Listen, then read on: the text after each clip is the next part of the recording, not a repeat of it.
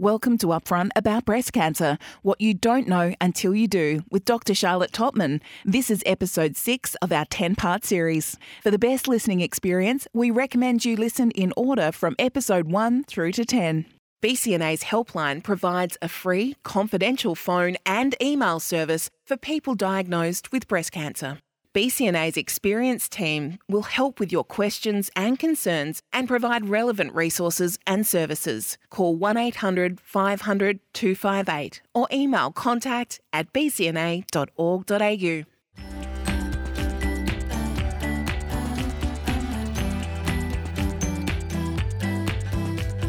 Welcome to Upfront About Breast Cancer, what you don't know until you do, with Dr. Charlotte Totman, brought to you by the Breast Cancer Network Australia. Welcome back to Upfront About Breast Cancer, what you don't know until you do, with clinical psychologist Dr. Charlotte Totman. Charlotte specialises in cancer-related distress, and her experience extended beyond that of clinician to that of patient when she was diagnosed with breast cancer 3 years ago. In this episode, we're going to talk about post-treatment adjustment, which is often overlooked. It includes physical and psychological rehabilitation and what you can expect in the years after the treatment stops. This episode of Upfront About Breast Cancer is unscripted, so some of the topics discussed are not intended to replace medical advice or represent the full spectrum of experience or clinical option. Please exercise self-care when listening, as the content may be triggering or upsetting for some. Welcome back, Charlotte. Hi, Kelly. This episode you have titled The Meltdown, which I don't think is going to leave too many of us guessing what that's about. No, it's sort of self-evident, really. It was a pretty rough ride. So it's about my own experience of post-treatment adjustment, and I'm a really good example of what not to do. So this is where it's like, as a therapist, do as I say and not as I do. You'd think I would have known better.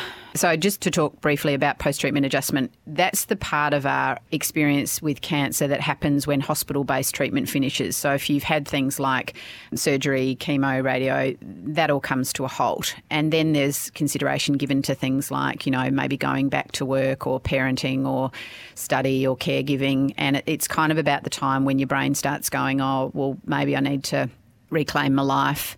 And we start to look a bit like we used to, and we start doing some of the stuff that we used to. And so the people around us are very much, getting the message that kind of like, oh, that treatment stuff, that's over. And we're kind of like getting back to normal, which of course we are not. And it can be a really challenging time because we can feel a real sense of, impatience and urgency and pressure, both from within ourselves and externally, to get back to that pre-diagnosis life. But we're still very much dealing with the very serious side effects and aftermath of all of that physical treatment, but also the fact that our psychological system has kind of been on hold while that's all been happening. And it's like someone takes their finger off the pause button on your psychological system, and all of that emotional stuff and all of the implications of what's happened comes roaring at you a bit like a tidal wave. And it's a bit messy sometimes. It might be worth pointing out that that time frame is different for everyone. Some people go through treatment for months and months and then have a pause and go back and have more treatment or have mastectomies, etc. So it's how long's a piece of string? But that's for you, right. It was actually quite swift, wasn't it, between diagnosis, surgery, and you determined to get back to your busy life? Absolutely. So the only other thing I'd say about post-treatment adjustment is that once it starts, or once you finish hospital-based treatment, your recovery is at least 2 years. Your recovery post-hospital-based treatment is at least 2 years. That's information that's often not communicated by the medical system, not because they're trying to keep it a secret, just because when you are diagnosed, the focus is very much and very appropriately on getting you into treatment and getting decisions made and appointments made and getting you into treatment. So stuff about what's going to happen when we finish treatment isn't really on the agenda. And I quite often find myself in the position of having to communicate this information to people. And a lot of people are quite surprised because they sort of often think, oh, well, I'll be back to normal, or I'll even be back to whatever the new normal is fairly quickly, like in the first month or two, and it just isn't like that. my story of this was that I had my surgery in August, and in September 2 things happened of the same year. 2 things happened. One was that I started hormone blocker medication, and the other was that I went back to work. And both of those things were probably bigger than I realised. I didn't credit them as being as significant as they were. So in the first few weeks of starting hormone blocker medication and going back to work full time, I was sort of okay. I mean, I actually wasn't, but I wasn't the mess that I became. And it sort of took a while for the hormone blocker side effects to really settle in. What I think we worked out retrospectively with work was that I was still working as I normally would. What Rob, my husband, was aware of, because he works in the same rooms with me, was that he said to me, you know, your clients are getting the best of you, because I was still able to give what I needed to give to work. But what I worked out later was that it was taking more out of me. So the work that we do is obviously, you know, sometimes reasonably intense, and it does take up your personal resources. But I've got a pretty good big capacity normally, and I would just kind of eat that stuff up. What was happening in these months at the end of 2018 was that it was really starting to take its toll. It was really eating into me. It was exhausting me. And coupled with that was I wasn't sleeping, and I didn't realise how much I wasn't sleeping. And this went on for the tail end of 2018. And by the end of the year, I really was very, very, very sleep deprived. And I think looking back now, we worked out that I was probably getting about 2 or 3 hours of sleep a night, which is so not enough. I want to ask you, why did you not take time off to start with? Did you think, I'm fine? What were you thinking? Yeah, what was I thinking? I think that I was guilty of a few things. I think ego was in there. I think I thought like I was different to other people, and guess what, I'm not. I think that I thought my clients really needed me, and whilst that may be true on some level, the truth is that, you know, if I disappeared off the planet tomorrow, the ground would, you know, close over on top of me very quickly, and people would find new psychologists and largely be fine. So I think that I felt like I somehow needed, you know, that indispensable kind of thing.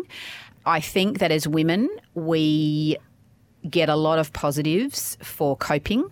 We get a lot of like, you're amazing, I don't know how you do it, you're just incredible. You don't get too many positives for being a blubbering mess on the bathroom floor. So I think I probably was, you know, buying into that a bit.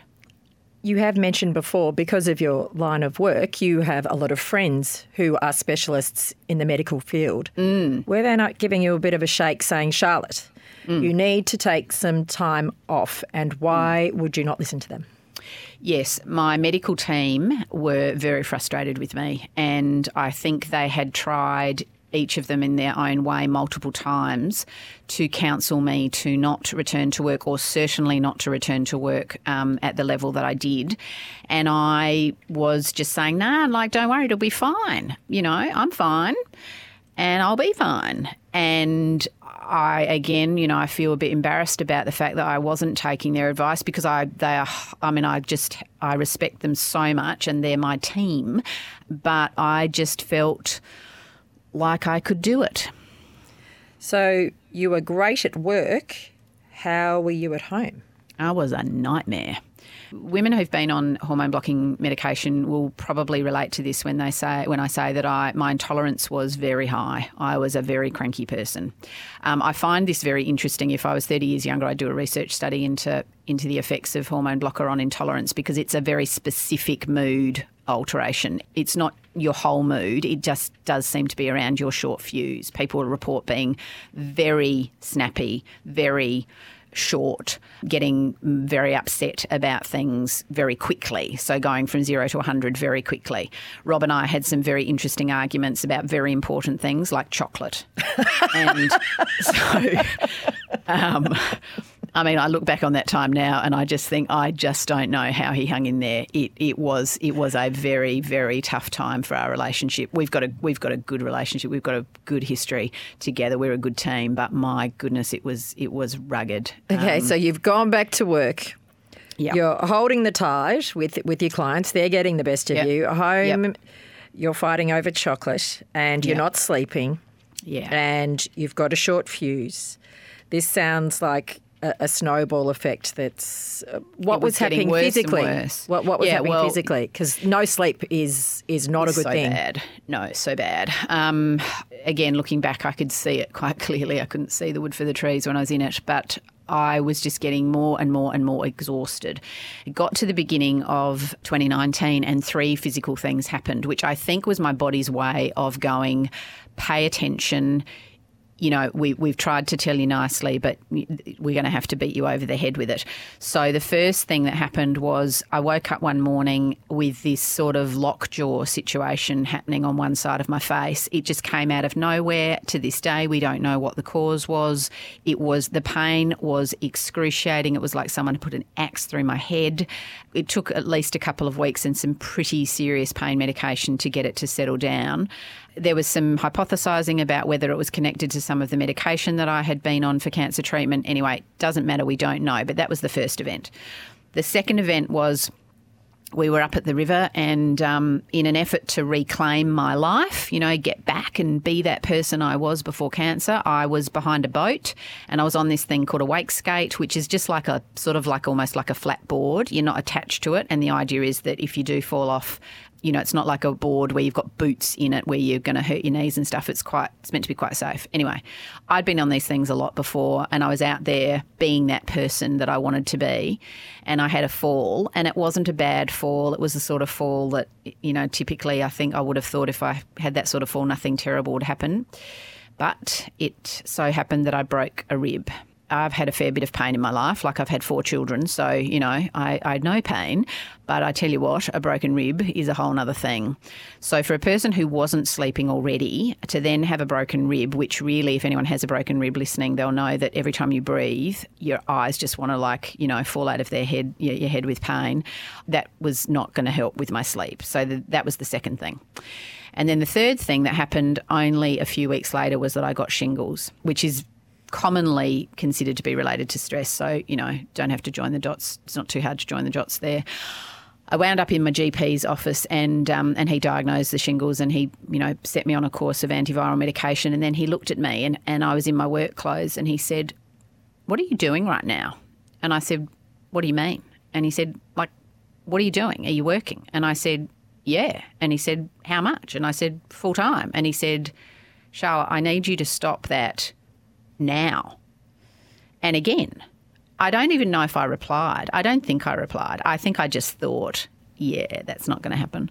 So off I went, and another couple of weeks passed. And I think if you were drawing a graph of this, it was just like this, just, you know, gradual downward trajectory. I was just like really getting more and more broken, and I was feeling shocking. So how many hours of sleep were you getting a night, do you think? Oh, 2 or 3 max. Yeah. So bad. So bad. I mean, honestly, if I have clients come in and tell me stuff like this, like, it's a very serious situation, So I persisted with this ridiculous situation, and a couple of weeks later, I broke. And that's when the meltdown happened. So it was a Monday, and back then I used to work at a private hospital in my own clinic, but at a private hospital down south of Adelaide, and I drove down there on the Monday morning, and I drove into the car park, and it was about half an hour before I was due to start.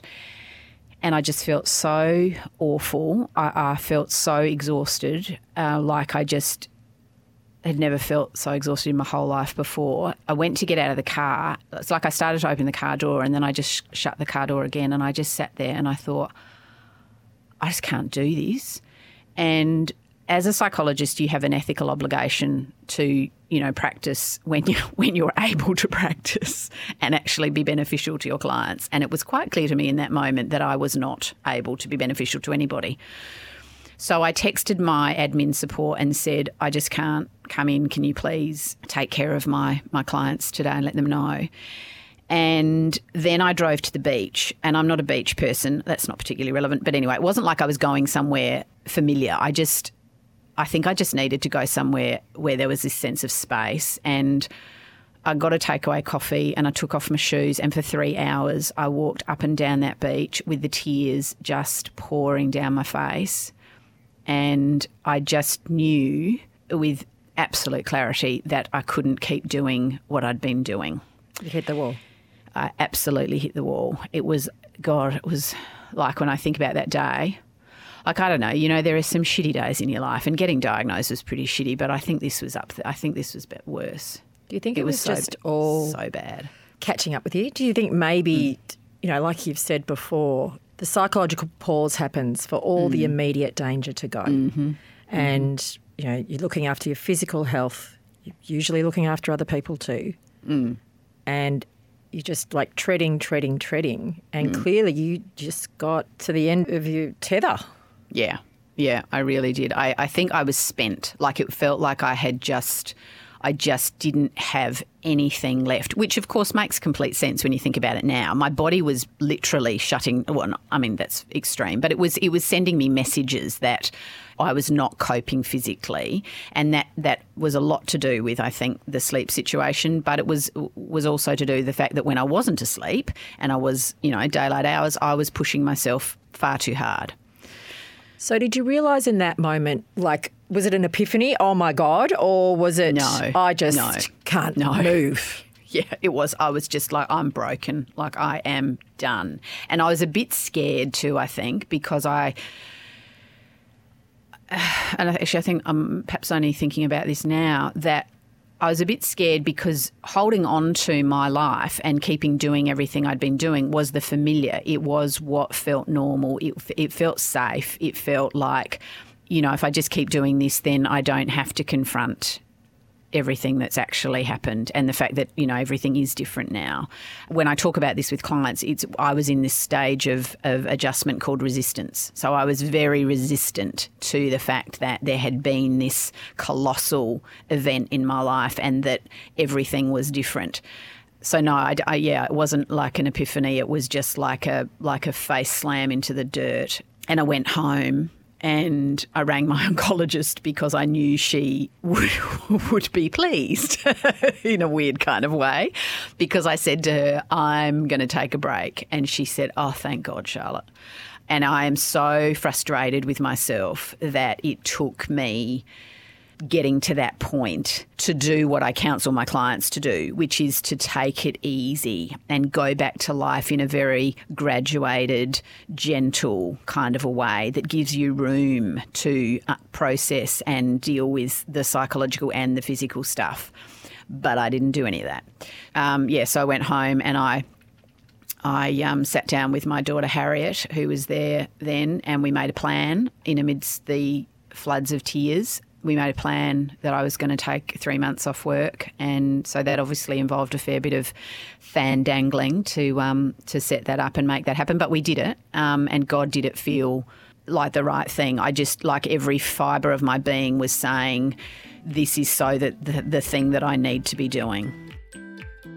Looking for practical information to help you make decisions about your diagnosis, whether DCIS, early or metastatic breast cancer? BCNA's My Journey features articles, webcasts, videos and podcasts about breast cancer during treatment and beyond to help you, your friends and family as you progress through your journey.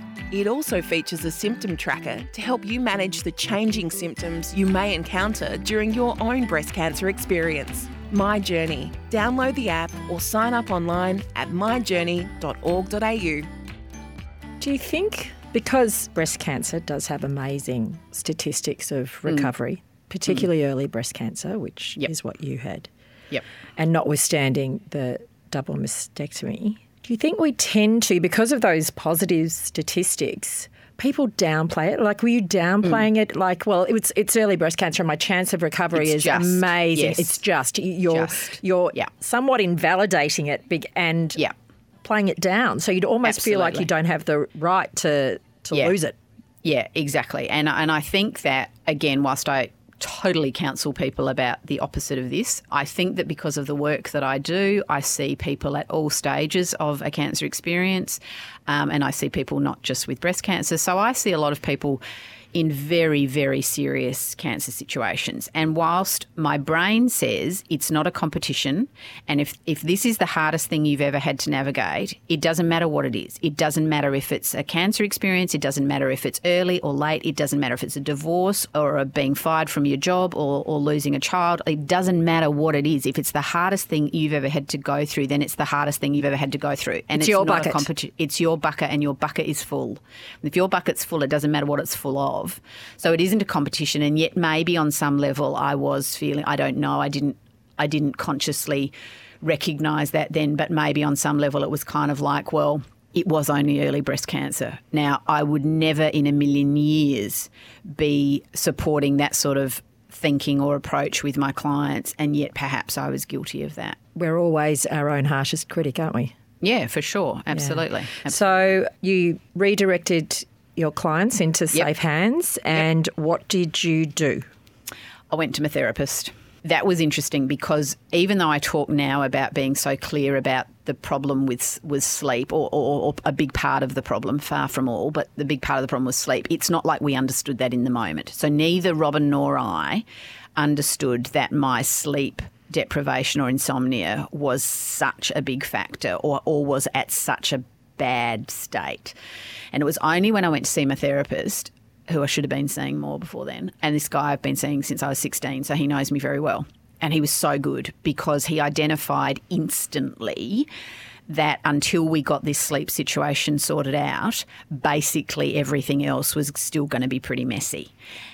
Sounds so simple, doesn't it? Well, doesn't it? Doesn't it? Absolutely. And you know, sitting on that side of the fence as a therapist a lot of the time, I certainly have had that experience where, you know, I'm kind of like, well, that's what we need to get sorted out, and you can see clients looking at you like, oh, I didn't realise. Oh, yes, now that you're pointing it out, maybe that is a big part of the problem. So he was great, and he prescribed some medication to help me sleep, and then I was very fortunate to be able to go away for a month by myself, which was probably really good because I'm not sure what would have happened if I'd stayed at home. It was a really good thing for me to be able to just take some time out. It was like a little bubble, and I do certainly appreciate that so many people would not have the option of something like this. And I do, again, I talk to my clients about even if you can only have a day or a weekend to yourself, anything where you can just get some perspective, get a bit of time away from everybody, look after yourself, prioritise yourself. It can be so therapeutic. And for me, it was a game changer. So I went away for a month, and the three things I did was that I exercised, and I wrote, and I slept. What did you write? Not in that order, actually. I didn't intend to write. I'm not a writer by, you know, it's not one of those things I typically do, but I had this pressure, I guess, inside of me. I just felt like there was so much stuff I was trying to process, all of the stuff that had happened since diagnosis in July. And by now we're sort of in March, April of the following year. So it's been about 9-10 months. Which is still very new. Still very new, but a lot of stuff had happened, and it felt like I was just this pent up, like a Coke bottle that had been shaken, and I needed to get it out. And so I had my laptop with me, and I just thought, I'm just going to write some of this stuff. I'm just going to get some of this stuff out, get it out of my head. I do recommend this to a lot of people. I mean, some people will call it journaling. It doesn't matter what you call it. It's just about getting it down. And so I started to write, and it was really just writing about things that had happened, how I felt, what my thoughts were, and getting it all out. And truthfully, it started to take the form, ultimately, there was a lot of writing, of potentially a book, and a lot of the material that is in it is actually what we're using for the podcast series. It proved to be kind of really beneficial to me because it gave me a way of being able to make sense of a lot of what had happened and why I was feeling the way that I was. And I think it also gave me the sense that I wasn't going to be stuck in this space forever, that this was part of a recovery process. And like making sense of things and moving forward was going to be really helpful for me. Does it have to make sense though when you're writing down? Is just literally writing whatever's in your head is really a helpful good. exercise in itself? Absolutely. So even if you don't join the dots in that moment, that doesn't matter at all. In fact, I would say to you there was a lot of that going on for me. I was just like getting it out. And it was only, sort of over the couple of years since then that I've gone back, and you don't ever have to read it again. Like, there's no rule that says if you write stuff down you ever have to read it again. But I have read a lot of it again, and I've made sense of this because I've worked on it since then. But yes, definitely just getting it out can be very helpful. And the other thing that I did on my computer at the same time was I kept a log, I call it a data log. What it was just keeping track of what I was doing in terms of exercise, sleeping medication, what my mood was. I gave myself a score out of 10. I also kept a note of how many fights I was having with Robin on the phone because he wasn't there. So at the beginning it was like 2 fights a day, and after about 10 days it was like we were down to no fights. And it was like, okay, well this is good, yeah. And I could see that my sleep, which at the beginning was literally like, even with medication, I was still not sleeping well at all. I was going to ask you, I find that really interesting. Even just because you have medication doesn't mean that all of a sudden you start pushing out Zs for 8 hours. Do you have to relearn that? And I guess it's like a flow-on effect. Once you're sort of taking the external pressures away, increasing your movement. I assume that you're not doing 10K runs. When you say exercise and movement, is it as simple as going for a walk? That's all it was to begin with. It was just going for a walk. And at the beginning, it was only about 15 minutes. And over the month, I kept track of this. And it was so good. It was an accident that I kept track of it. I don't even really remember how or why I particularly started it, but gosh, it helped because I could see that I was making progress and that I was recovering, that I was getting stronger psychologically and physically. So yes, I started with walking, and I had a couple of little tiny hand weights, just like 1.5 kilos each, and not at the beginning, but after about 10 days or 2 weeks when I was starting to feel slightly human, I started using the hand weights as well. And that was really good for me because my chest is so tight from the surgery. It made me more mobile and made me feel stronger.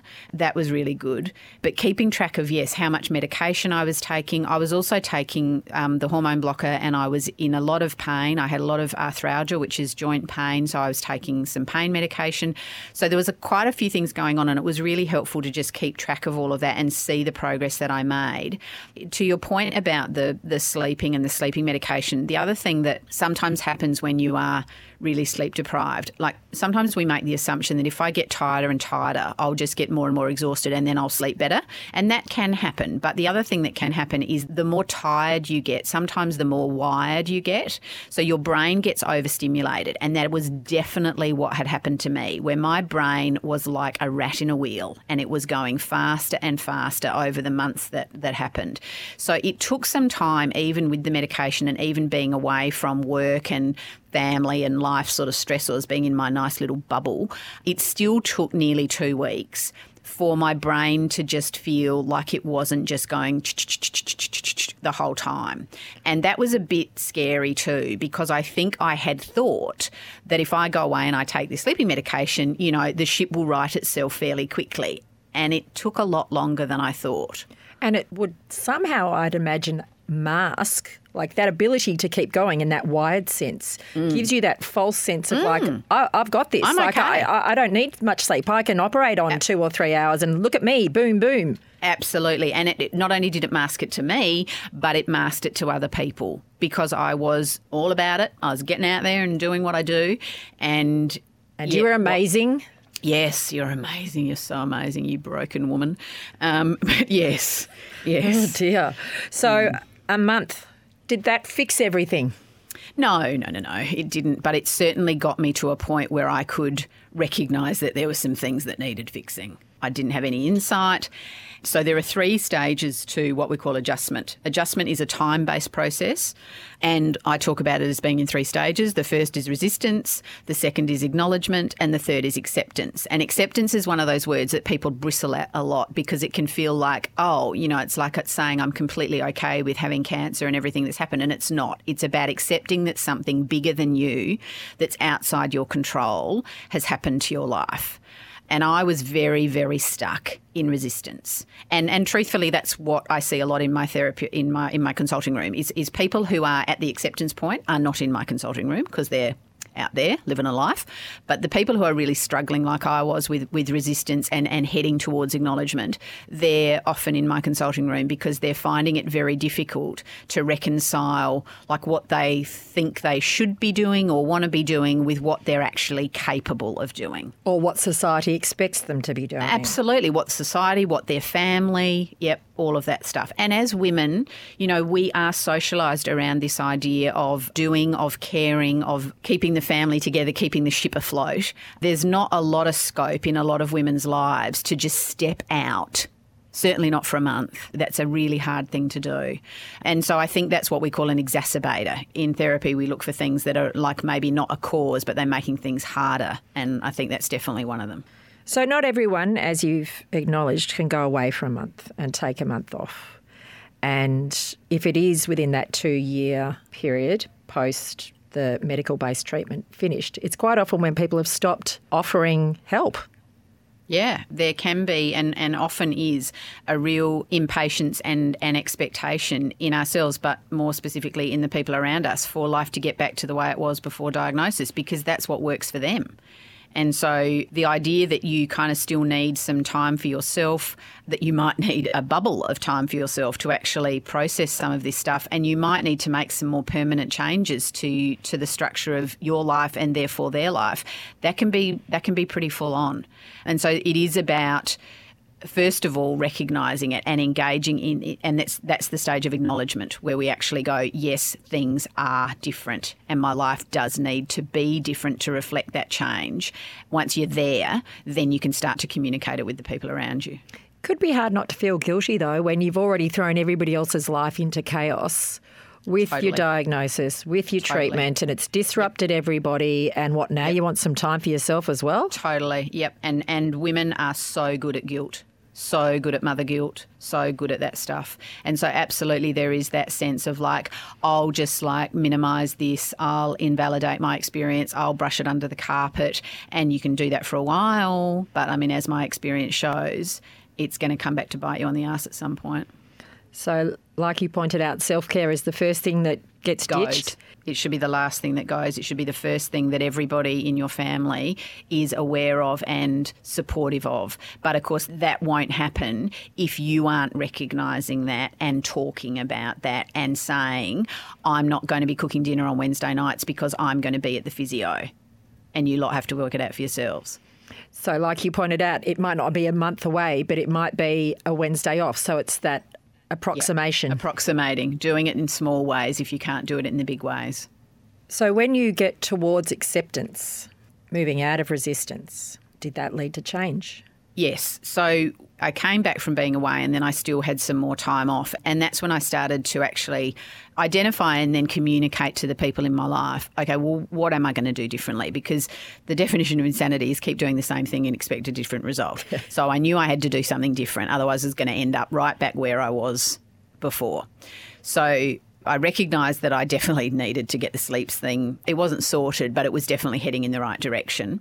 I knew that I needed to make room in my life for things like exercise, seeing my therapist, going to the physio, going for walks, time away from work, like that work-life balance thing. I recognised I needed that, and a lot of it comes back to time. You know, self-care takes time, and it's the first thing to go when we get busy and stressed. It's the easiest thing to give away because we go, oh, you know, like I've got to worry about everybody else's needs. And that's, again, what women are socialised around doing. It sounds kind of easy to go, oh, yeah, I just worked out I need to do all these things and then I just did them. But it was actually quite hard to then sort of go, okay, well, if I'm going to, you know, spend half an hour exercising every day, where's that half an hour going to come from? And, you know, where am I going to do it and how am I going to do it and all of that sort of stuff. So I made some decisions and I did communicate them to my husband and my family. And I did make the decision that when I went back to work, I would only go back at 80% of what I was doing, which is still a lot, but it's one less day a week. Big change. Did you do that gradually or did you go back at 80%? No, I went back part-time and I built back up from there. So I sort of did that a bit quietly. So I was quite strategic about that. I felt like the pressure would be high if I just said, I'm coming back. So I was quite strategic about coming back quietly and gradually. And again, this is what I do counsel my clients to do, is that where you can, set it up so that you don't go back full throttle at the beginning. You actually give yourself a chance to work up, get your stamina rebuilt. And that's what I did. And it was the right thing to do. Your resistance phase was fairly dramatic. What are sometimes the more subtle signs of resistance?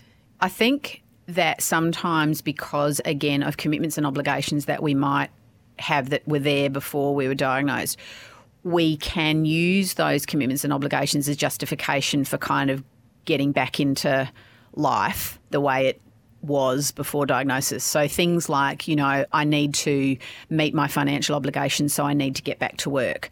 I don't want to disrupt the children's life any more than it already has been, so I need to get back to all of their extracurricular activities and being the president of the Scouts Club and all that sort of stuff. When what that might be masking is an unwillingness to kind of come to grips with the fact that things are not going to be the way they used to be, and that some adjustment to the format, the structure of our life is actually going to be a lot more helpful. That I see a lot. A lot of people will actually say things like, I hate the idea of cancer dictating a change to my life. I don't want cancer to have that much power. And I can really understand that. And I think that was one of my big learnings, was that cancer was bigger than me. And I didn't want it to be. I wanted to be the boss of the cancer, and that didn't work. And I think a lot of people feel that same way of like, well, if I get back to what I was doing before, then there's the evidence that I'm in control of this situation, and finding out that actually that's not how it is. And you've put yourself in a race that you simply aren't going to win. You can't win. You can't win. And you can keep running, which is what I did, until you are flat out exhausted. Or you can go, do I really need to do that to myself? Can I maybe acknowledge that this is a big thing, that my body and my brain and my emotional system is different now? I mean, if you think about it, after cancer treatment, you are from a cellular level up. You are practically physically not the same person. And the experience that you go through psychologically changes you as well. You can't go back. And it might be very appealing to go back there because, of course, if we could go back there, then it would be as if this never, ever happened. But the reality is we don't get to do that. What we do get to look for is the new version of you, which is what we're going to discuss in the next episode of Upfront about breast cancer, what you don't know until you do, with you, Charlotte Topman. If this episode has helped you, you might like to share it with someone you know and subscribe to ensure you never miss an episode. We'd also love you to leave a rating and review the podcast. And if you have a few minutes, there's a survey in the show notes. It helps BCNA create content that's relevant to our members and their needs. Don't forget BCNA's My Journey. It tailors information for every stage of your diagnosis. Sign up at myjourney.org.au. And if you'd like to connect with others for support, join BCNA's online network. All the details are on BCNA's website. Here's a little of what's coming up on our next episode. You can call it what you like, the next version of you, the new normal, Charlotte 2.0, but it is about embracing, acknowledging, coming to grips with the fact that this thing that was bigger than you has happened and you can't turn back time. And once you can get to that place and you can actually kind of go, well, do you know what? This next chapter of my story, my life, doesn't have to be better or worse. It doesn't have to be measured against what my life was before. It can just be the next part of my life. Our theme music was composed by the late Tara Simmons, who lost her life to breast cancer, with thanks to her family for allowing us to use it in the podcast. I'm Kelly Curtin. Thanks for being upfront with us. Thanks for listening to Upfront about breast cancer, what you don't know until you do, with Dr. Charlotte Topman, brought to you by the Breast Cancer Network Australia and proudly supported by JT Reid.